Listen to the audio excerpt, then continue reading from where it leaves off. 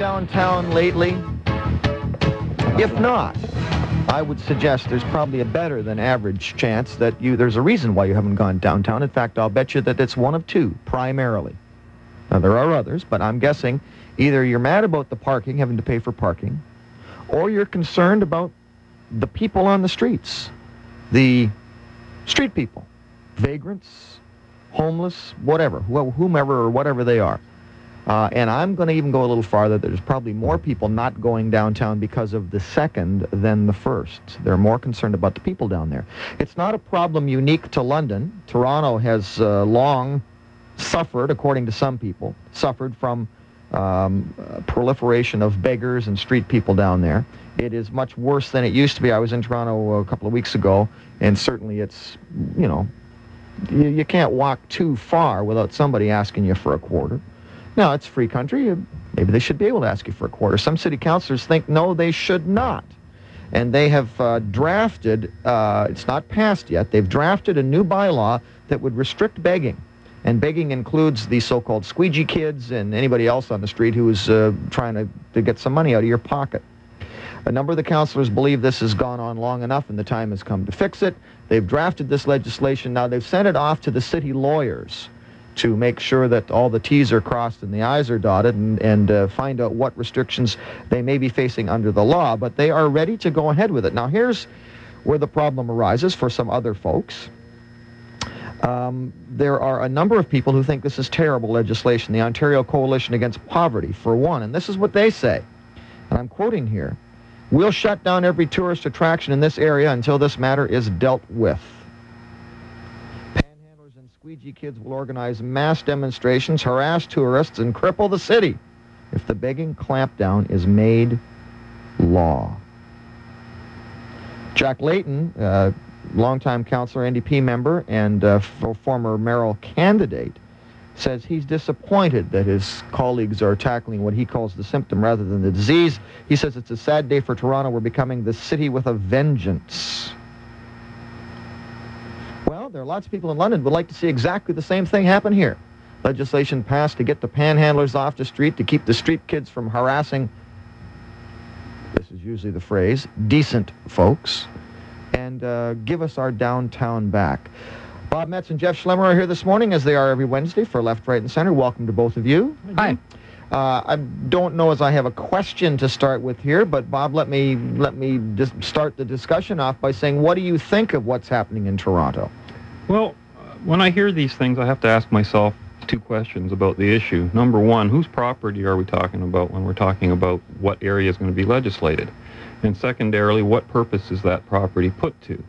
Now, we tend to think of government-owned lands as, quote, public property, but in actual fact, it is government-owned, and the government determines the purpose to which certain lands are put. You cannot camp out in the middle of Wellington Road because the purpose of that road is to allow traffic to go by. And if you interfere with that purpose, you are in effect breaking the law, quote, which what you're really doing is violating the property use there. Mm-hmm. And I think that when you deal with an issue of things like squeegee kids and panhandlers, I mean, it's the same issue that you have with prostitution, solicitation on the streets. Why is that illegal? It's illegal because they're doing it on the public property, so to speak, on that government-owned property. And the owner of that property, being the government, I think, has the ultimate right to say what use that's for. And it isn't for conducting business generally unless they license it for that. Now, I want to just add one more thing to what I said earlier. They're not talking about banning this from all public property. They're talking about banning panhandling from TTC stops, in other words, mass transit stops, banks and liquor stores. So they're going to have a prohibited or a proscribed area around them where you will not be allowed to beg. Does that change your thought on it at all? Well, in a way it does, because then what recourse do private store owners have who don't want the panhandlers outside their store? They're not extending to the public that they're supposed to protect the same protection. They're just protecting their own interests and their own, the things that they regulate, their own stores. So to me, I don't really have anything against a person asking for help out in the street or anything like that, but I think the main issues here are whether a person may be persistent or whether there is a safety issue involved. Certainly in those areas, you're dealing with harassment and danger to the public, which definitely you have to do something about. Now, Jeff, you are known for your social activism on behalf of the disenfranchised in our community. We're talking about some of those disenfranchised in this situation. What do you make of this attempt in Toronto?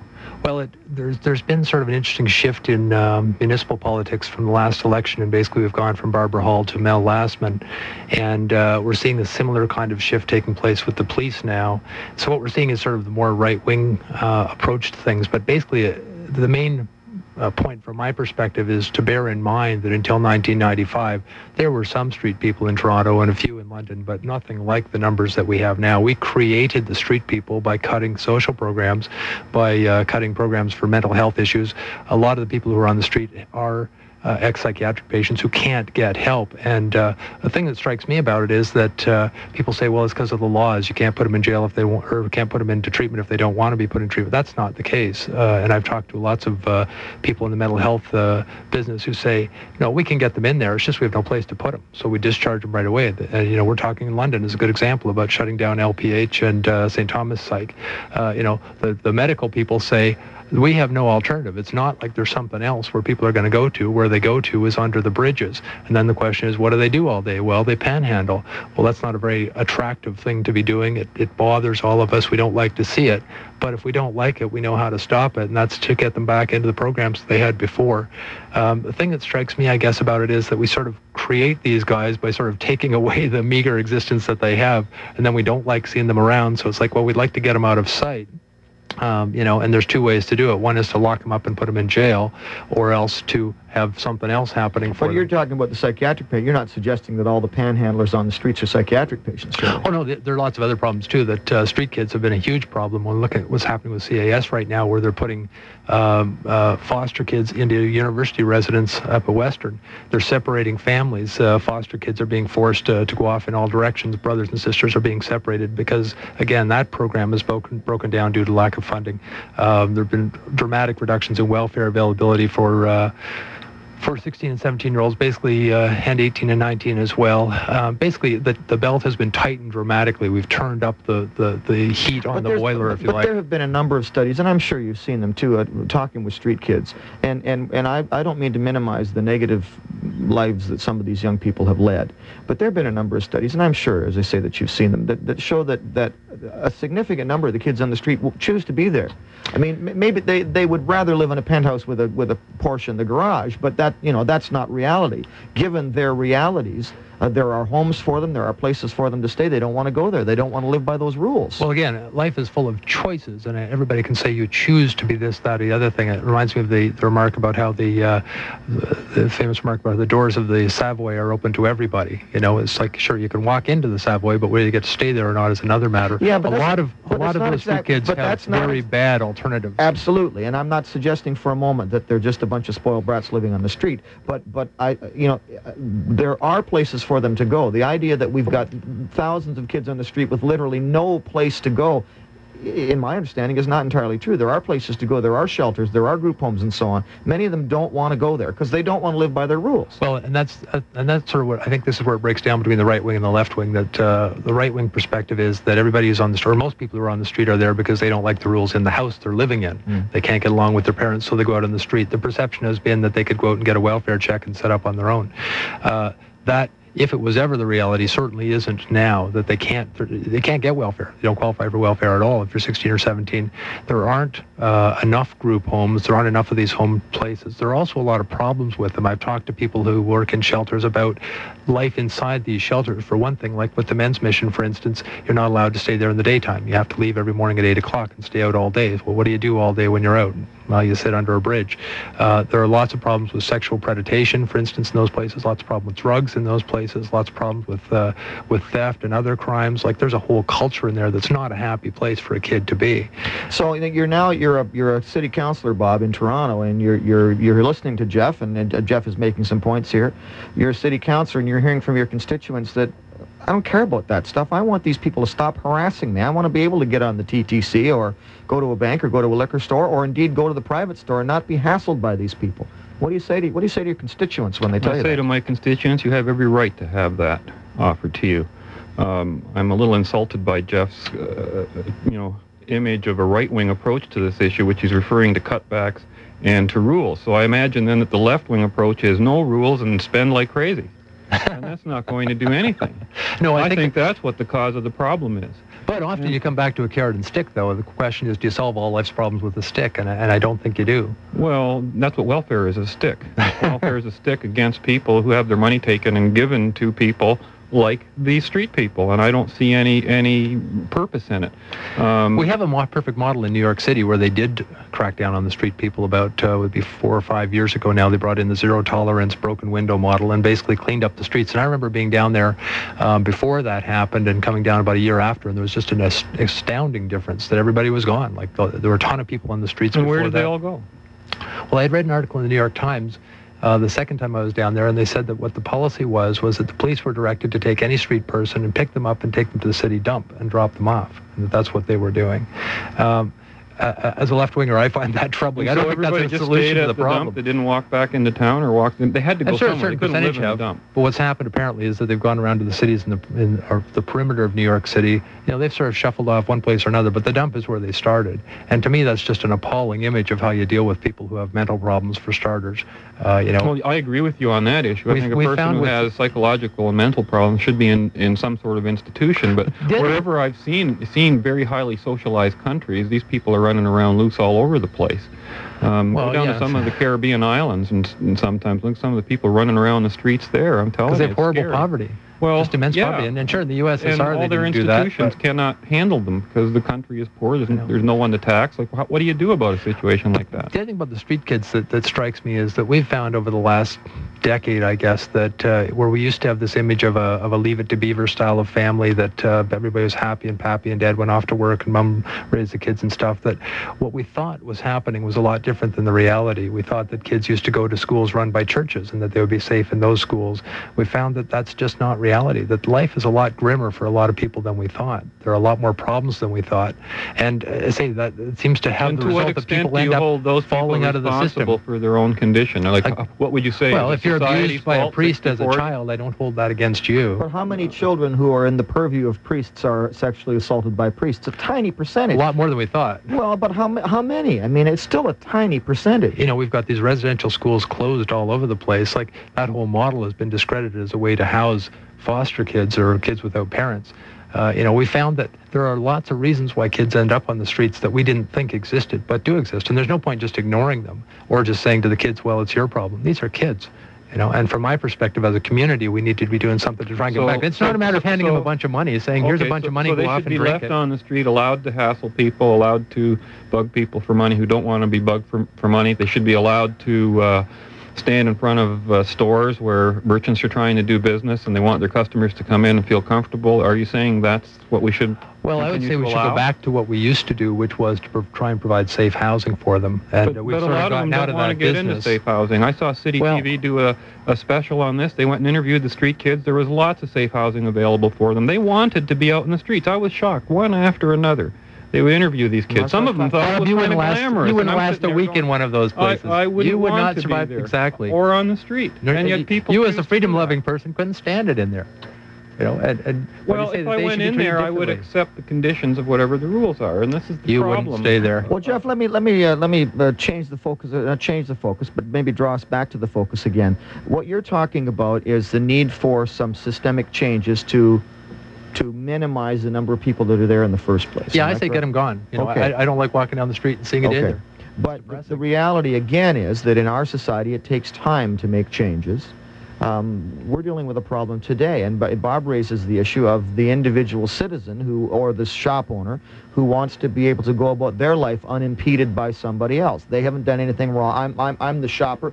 I haven't done anything wrong to this kid or this individual. I have never harmed him. In fact, I've paid a lot of taxes to provide, maybe, as you say, maybe not the services as good as they should be, but a lot better than they were 100 years ago. I've paid a lot of taxes for that. How am I supposed to feel today? How do you expect that individual to feel today about those people who today, whatever the reason may be, are hassling them?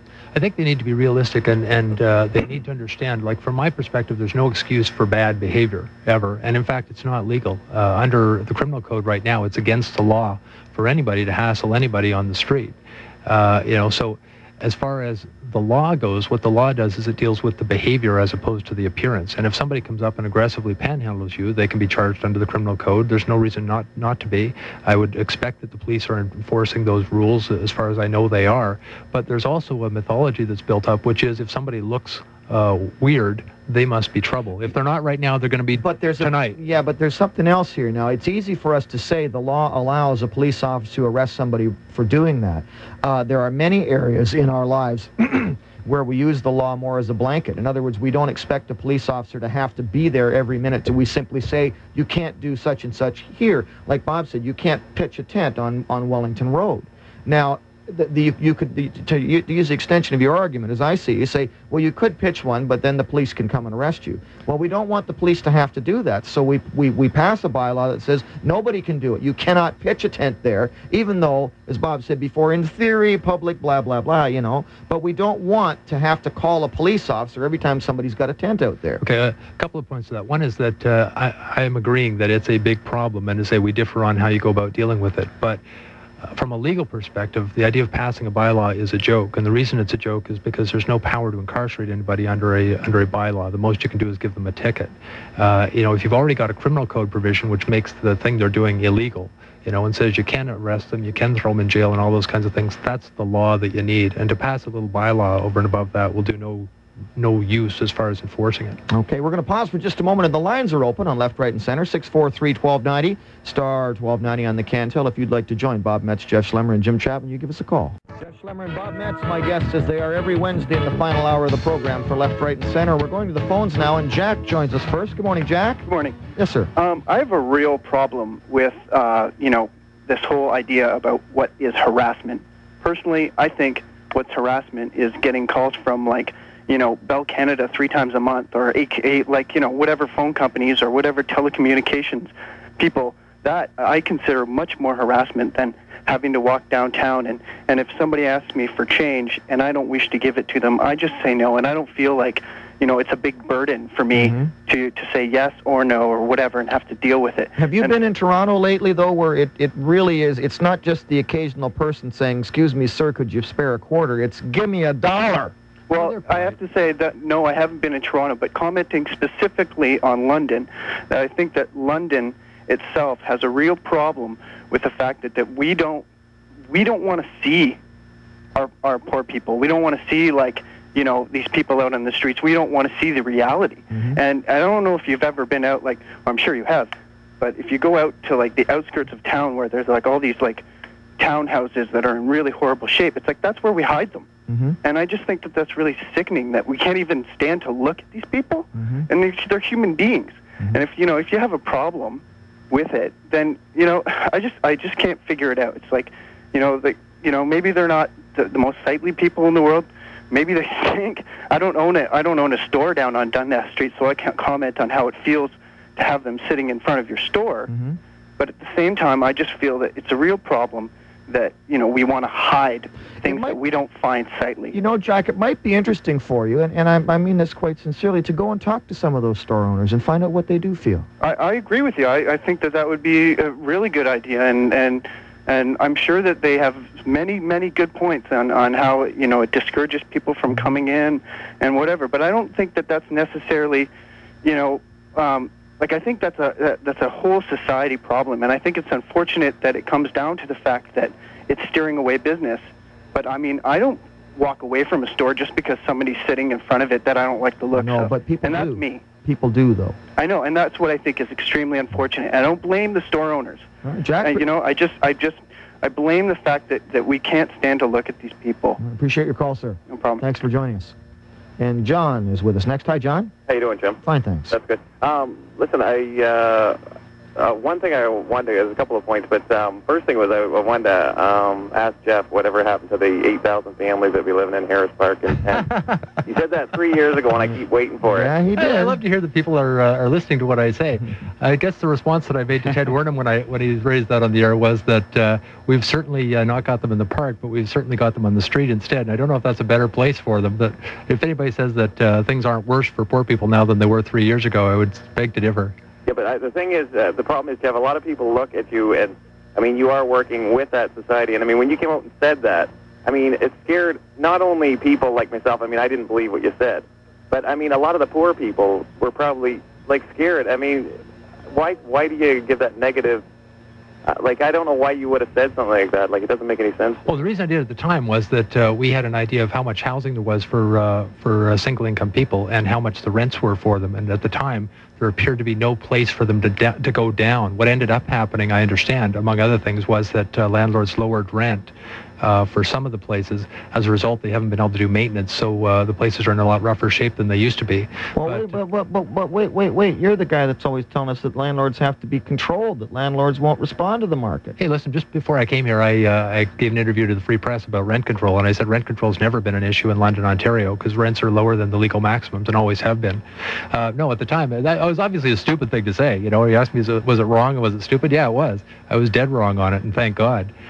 You know, and the landlords came together to their credit, you know, in one way or another made it work. But at the time, I just couldn't see how it was going to happen. But as far as being negative, I don't like to be negative. And in fact, I talk about the problems and agree, yeah, we've got problems here. We've got to try and work them out. But one thing I'm aware of as a lawyer is that the answer isn't always passing a new law. That often there are other things you got to do to make people behave in different ways. And often it seems like we do just pass a law, and all of a sudden, you know, we pass a law, bingo, this problem's going to be fixed, and it just doesn't work that way. So on this issue of street people, you know, I'm as appalled by it as everybody else, and I hate walking down the street and seeing them as much as everybody else. But whether just passing a law is going to fix it, I don't think it will. And I'm very conscious of the restraints on the police right now. You know, we're to the point where if your house gets broken into, the police don't come anymore. They just don't have the time to come. If you have a car accident and there's nobody hurt, the police don't come. They don't got time. So when we're assessing what our priorities are from a matter of public safety and policing, I just don't see this as a big one. And my experience with panhandlers has been that I haven't seen a lot of rude ones. I'm in Toronto every second weekend, you know, I see the squeegee kids and everything else. I find them to be just like you and I. They're normal, polite people. But another thing I was just, when you just said a couple of minutes ago there, you said about the psychiatric patients, and like I've got some family psychiatric problems, and most of those people I don't find, I mean, they're not the ones that are asking for change. Like, they're afraid of people, and they hide, and so I don't think that's right when you say that about, oh, the hospitals are closing, and, you know, that's because, I mean, I'm sure there are some that do, but from the vast majority, I mean, paranoid schizophrenics certainly are afraid to talk to people. So I wonder how many of the people are actually psychiatric patients. And I hate to say that too, because I hate to stigmatize a group, especially, you know, a minority group. But on the other hand, I recall a presentation that was made to the police board when I was serving on it by the head of the psychiatric hospital, who said a lot of people out on the street do have mental problems, and we can't serve them. We don't have the resources to serve them. No, I agree with you that. No, they definitely are out on the streets, but a lot of those are the ones that are hiding, like you say, and they're not the panhandlers. So I think okay, that I see your point. Yeah, but also I think the thing is with the panhandlers, I mean, if you stop the money flow, I bet you it'd stop the problem. So. Thanks for the call, John. Thanks, Jim. Appreciate Bye-bye. it. If most panhandlers are normal, you know, polite people, then why do you say at the same time that you don't like to see them on the streets either? Because it reminds me we failed them. It reminds me that we're not doing a very good job of looking after some of the people in our society. So you feel personal guilt about this? Yeah, as an advocate for them, I've done a horrible job.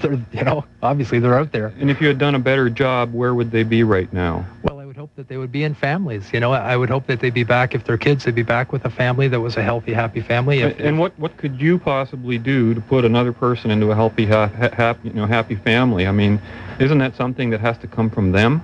No, their willingness to want to do that, their ability to communicate with other people.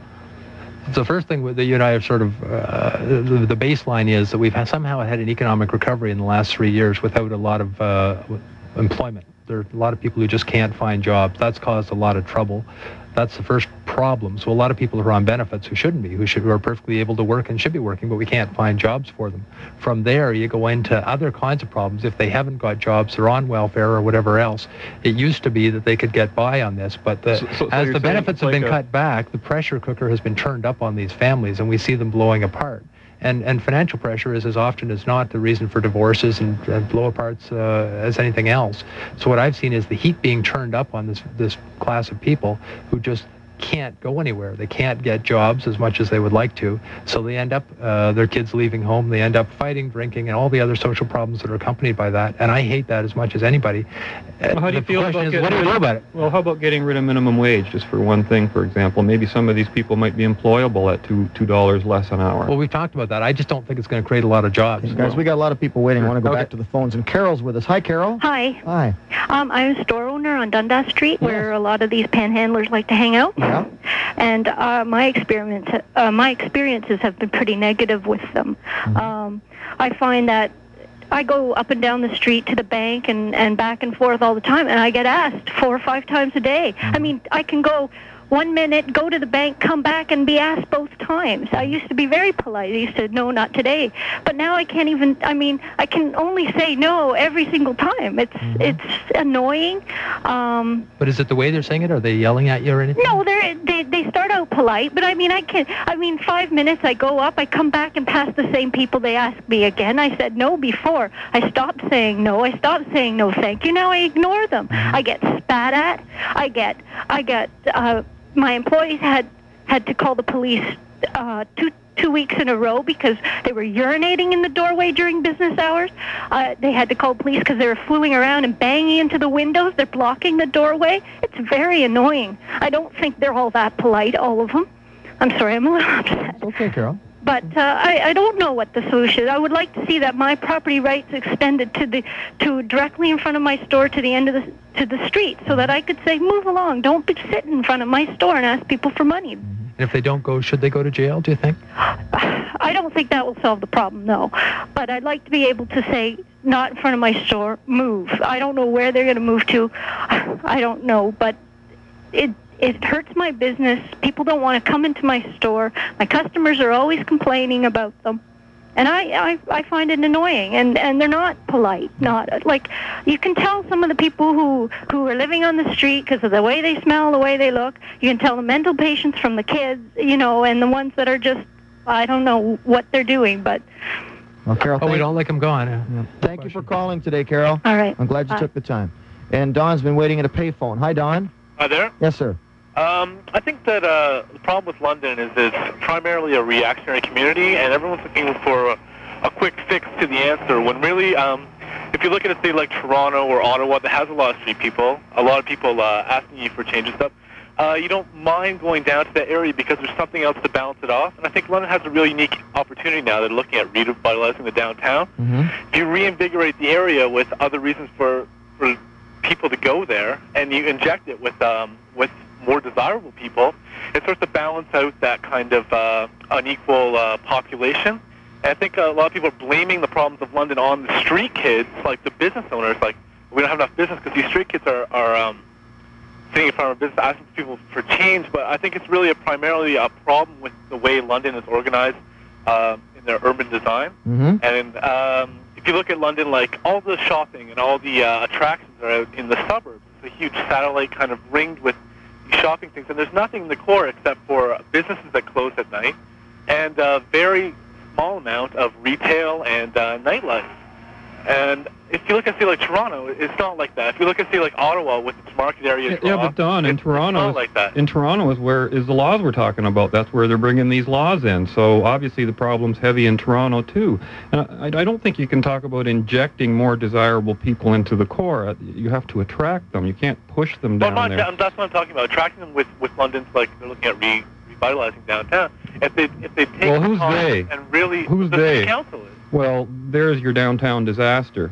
As long as City Council is doing anything to downtown and acting like they own the downtown, there will never be revitalization in downtown. I think that they should hire a person that has experience in redevelopment of cities to carefully look at a program for redeveloping downtown London. Well, that's what they're talking about doing now. Long overdue, but at least they're talking about doing that. So they're making some progress that way.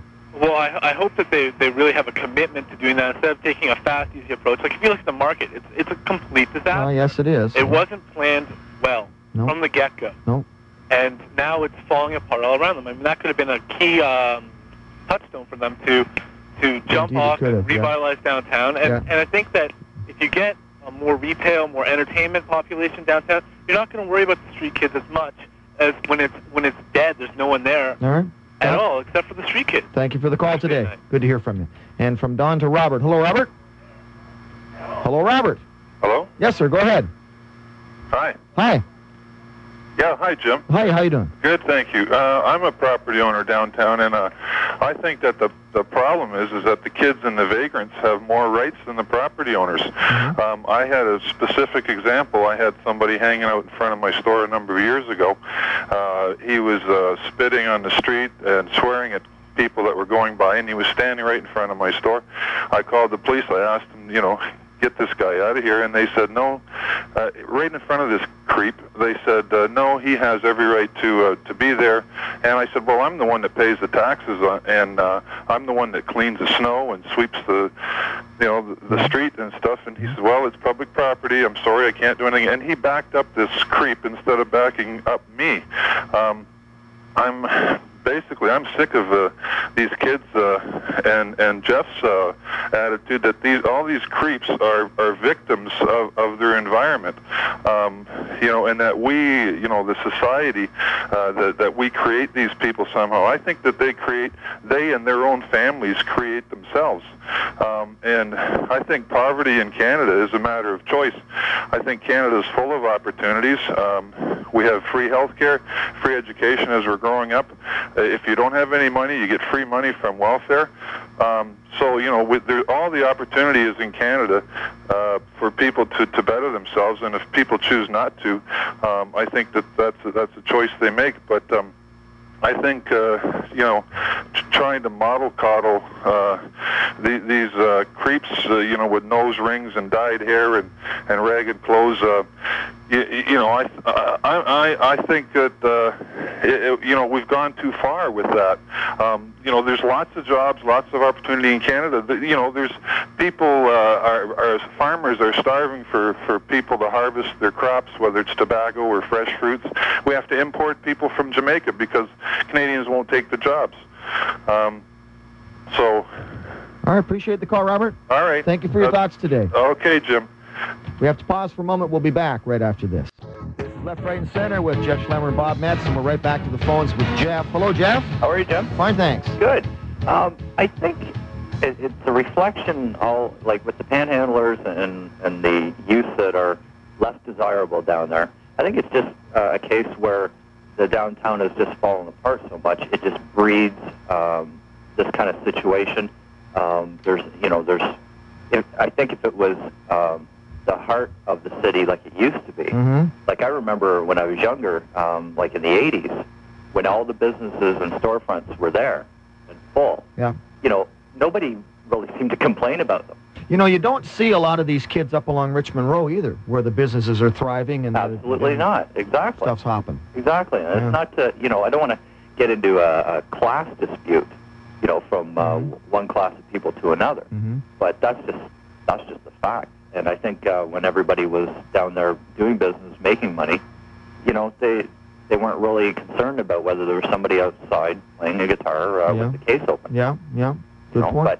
But I think we better start doing something about this downtown because, like I said, I remember the way it was.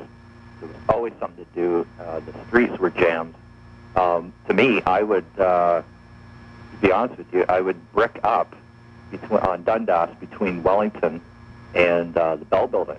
I would have no traffic down there, like no cars. Well, they've talked about that, and they did it in Ottawa, too, at Spark Street Mall. It worked for a while, and then it turned into a disaster for them. So there are both good and bad precedents for doing that sort of thing. Well, now, what happened with the Spark Street? Because I used to live near Ottawa, and I used to... Well, they did the same thing. They bricked it all up, and it became a pedestrian walkway, and it was very successful for a few years, and then it went way down. I don't know where it is now. I haven't been there for a while, but it went way down for a long time. I mean, it turned into a downtown disaster for them. So I don't know whether that's the answer or not.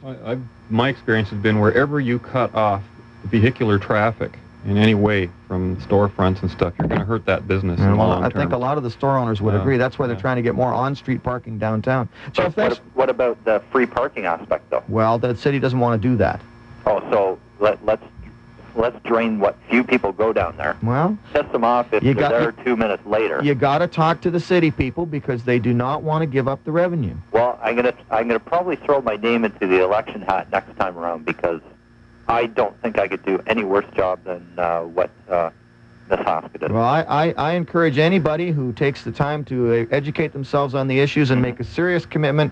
Anybody who's willing to do that, I encourage them to run for public office. Well, I was going to, Jim. I had actually mentioned this to you a couple of weeks ago in another discussion, but Mr. Hopcroft jumped in, and I thought for sure, he was going to win. So I thought, well, there's no point. I think Grant could do a great job running the city.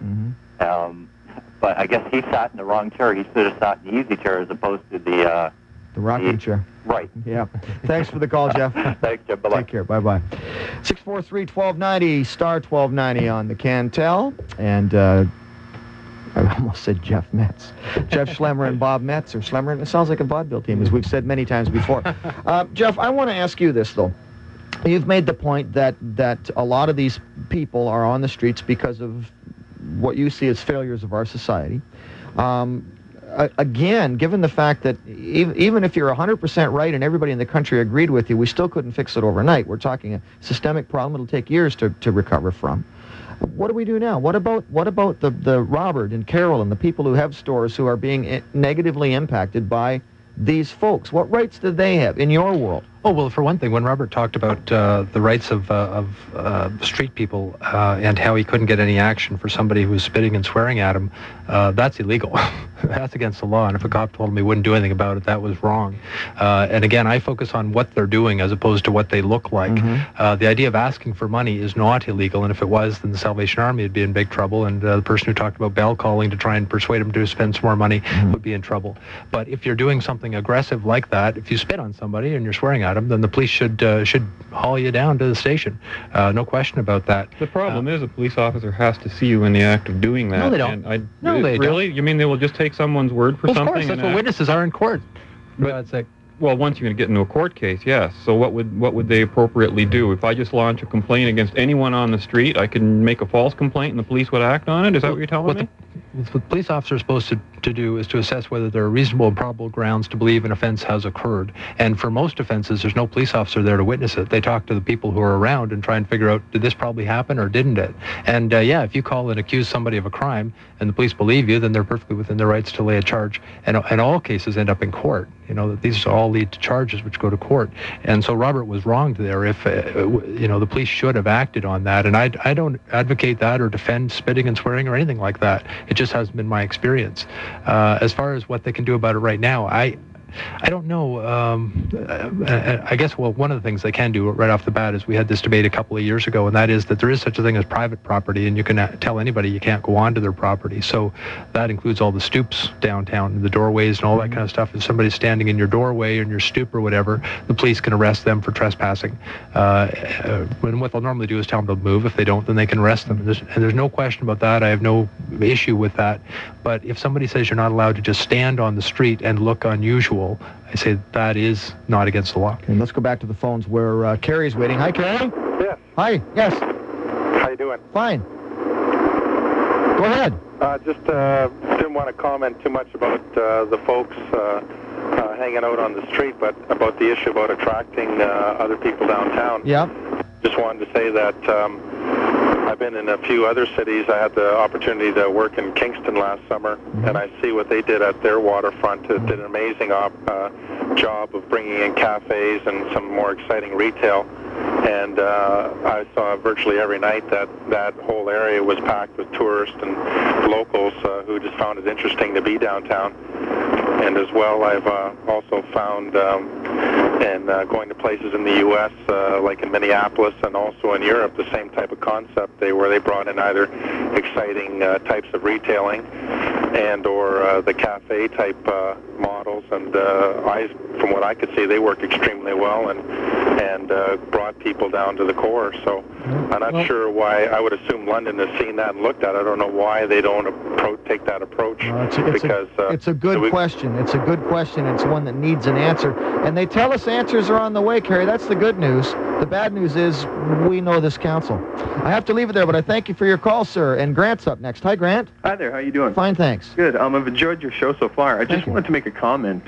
Basically, I'd like to address the fact that I find more and more that the downtown core is changing for the most part. I mean, a couple of years back it wasn't quite so bad, but the more and more you're finding younger people directly from the high schools, I would find being the main two that sort of empty out down to the core. Yeah. But I find I'm kind of out of high school myself. I'm only 22, so I haven't been too far out of it. Right. But I generally find there's a changing stance on with younger students. They don't seem to mind. I mean, there's no problem with asking. I mean, they seem to lost their own dignity for the most part. And I don't know what exactly could change this problem. But I mean, there's not a whole lot of things downtown for younger people to do. You know, it's interesting that you raised that issue of dignity, because I remember being a teenager and being downtown, because in those days lots of us were. And I can remember being downtown literally without enough bus fare to get home. It never would have crossed my mind to ask somebody for a dime or a nickel or a quarter. The status symbol at that time was that you had a job or some kind of part-time job or something to sustain yourself. Now, Jeff's laughing. Why are you laughing? Well, it wouldn't have crossed my mind either, but it wasn't the status symbol of a job. It's just not something you do. And I would suggest that for most high school students, the same ethic still applies. It would never occur to my kids to ask for money to get home either. They would, they would stand out in the snow and freeze before it would occur to them. Well, you can only say that most are like that. And I think that that's the situation for most people. But there are a lot more people now who do find it acceptable to beg than they used to, and we can debate the reasons, but I would suggest that a big part of it is because in the past they had more money, they had more social assistance, they had more places to go, like youth centers and stuff like that. We have turned up the pressure on them, and that's why they're driven to this. All right, Grant, I have to leave it there. Thank you for your call, sir. And we'll be back right after this. Lots of people waiting and get to them as quickly as we can because we're almost out of time, but Ian's with us. Hi, Ian. How you doing, Jim? Fine, thanks. I was approached by someone younger, about 14, wearing Adidas running shoes and Adidas track pants and a jacket, and she wanted some change. I wish I could afford to dress like that. Yeah. She wanted some change, and I said, "What's it for?" And she said, "Well, I need to get some food." I said, "Come on now." I said, "Up in Kent Street, any teenager can get a meal and a shower," and her face got red as a beet, and she walked away. So it's like the people that are down there are not down there because they're starving. Appreciate the call today, Ian. Thank you, sir. And Joe, the last word to you. Hello, Joe. Hey. Yes, sir. Go ahead. Well, like the last fellow says, there are people who don't necessarily have a genuine need, but perhaps we have to, that's the price we have to pay, putting up with them to help those who do. Everybody keeps calling in saying that they're annoyed by these people, they don't want to give up their money, and that these people could go out and get jobs, but that's the central illusion of the whole idea of capitalism. Not everybody can have money. Not everybody can have a job. If some people want to be rich, some people are going to be poor. Why is that? There's not enough money to go around. Not everybody can be rich. The whole concept of being rich and poor is a relative thing. If there are rich people, there are poor people. If you're going to have a lot of money, it has to come at the expense of others. Why? Because there isn't enough to go around. Everybody can't be rich. Why not? Are you serious? It's the experience so far anyway. No, I'm absolutely serious. I agree with Jim here. I'm asking why not. I always thought that in any, voluntary transaction, both people benefit. There's no finite amount of money or finite amount of wealth. Well, oh no? Wealth increases every year. Absolutely. I always think I'm the naive one. Of course you have to have poor people. Well, there's no example we can ever show. I'm not saying there won't be poor people, but it's certainly not because there's some rich people that are hogging all the money. There's more wealth today in the world than there was a year ago. That's not what I suggest. What I'm saying is not everybody can be successful. Not everybody's going to have a job. People are calling in saying there's all kinds of jobs going around. This isn't true. We have unemployment well, you say, I mean, if you're just not going to accept the facts, then it's not much of a discussion. Well, even if there's the reality of the matter is that not everybody can have money. Not everybody. No, but not everybody who doesn't have a job, or not everybody who's not successful, is begging on the street. Well, no, that's absolutely true. It's not much of an option, and it's certainly a last recourse. And maybe some people think it's cool these days and all, but Well, like the last fellow said, he had this girl approach him who obviously wasn't in a whole lot of need. Yeah. And you just have to make that judgment for yourself on a case-to-case basis. You can't generalize all these people and call them these people. Good point, Joe. And on that, we're going to end the show. Thank you, sir. My pleasure. And thank you for being part of the program today. Thanks to Bob and Jeff. Always a pleasure. They will be back a week from today for the next edition of Left, Right, and Center. Tomorrow on the show, we're talking about the Human Rights Commission. We're talking about, I don't know what we're talking about. A whole bunch of stuff. Right, Ryan? A bunch of stuff. Join us tomorrow. We'll find out together what it's all about. Don't forget Friday, the live show. Kate and George from TV London are going to join us. Kate McGregor and Kate McGregor. Oh, gosh. Kate Young and George Clark will be joining us. Don Van Massenhoven, NHL referee, will be with us, and a whole lot of other surprises, too. That's our live show. Plan to join us for breakfast at Krabby Joe's on Friday. Don't forget now. And for Bob and Jeff and Ryan and Tara, it's Jim saying take care of each other. Mind how you go, and we will see you tomorrow. Bye-bye.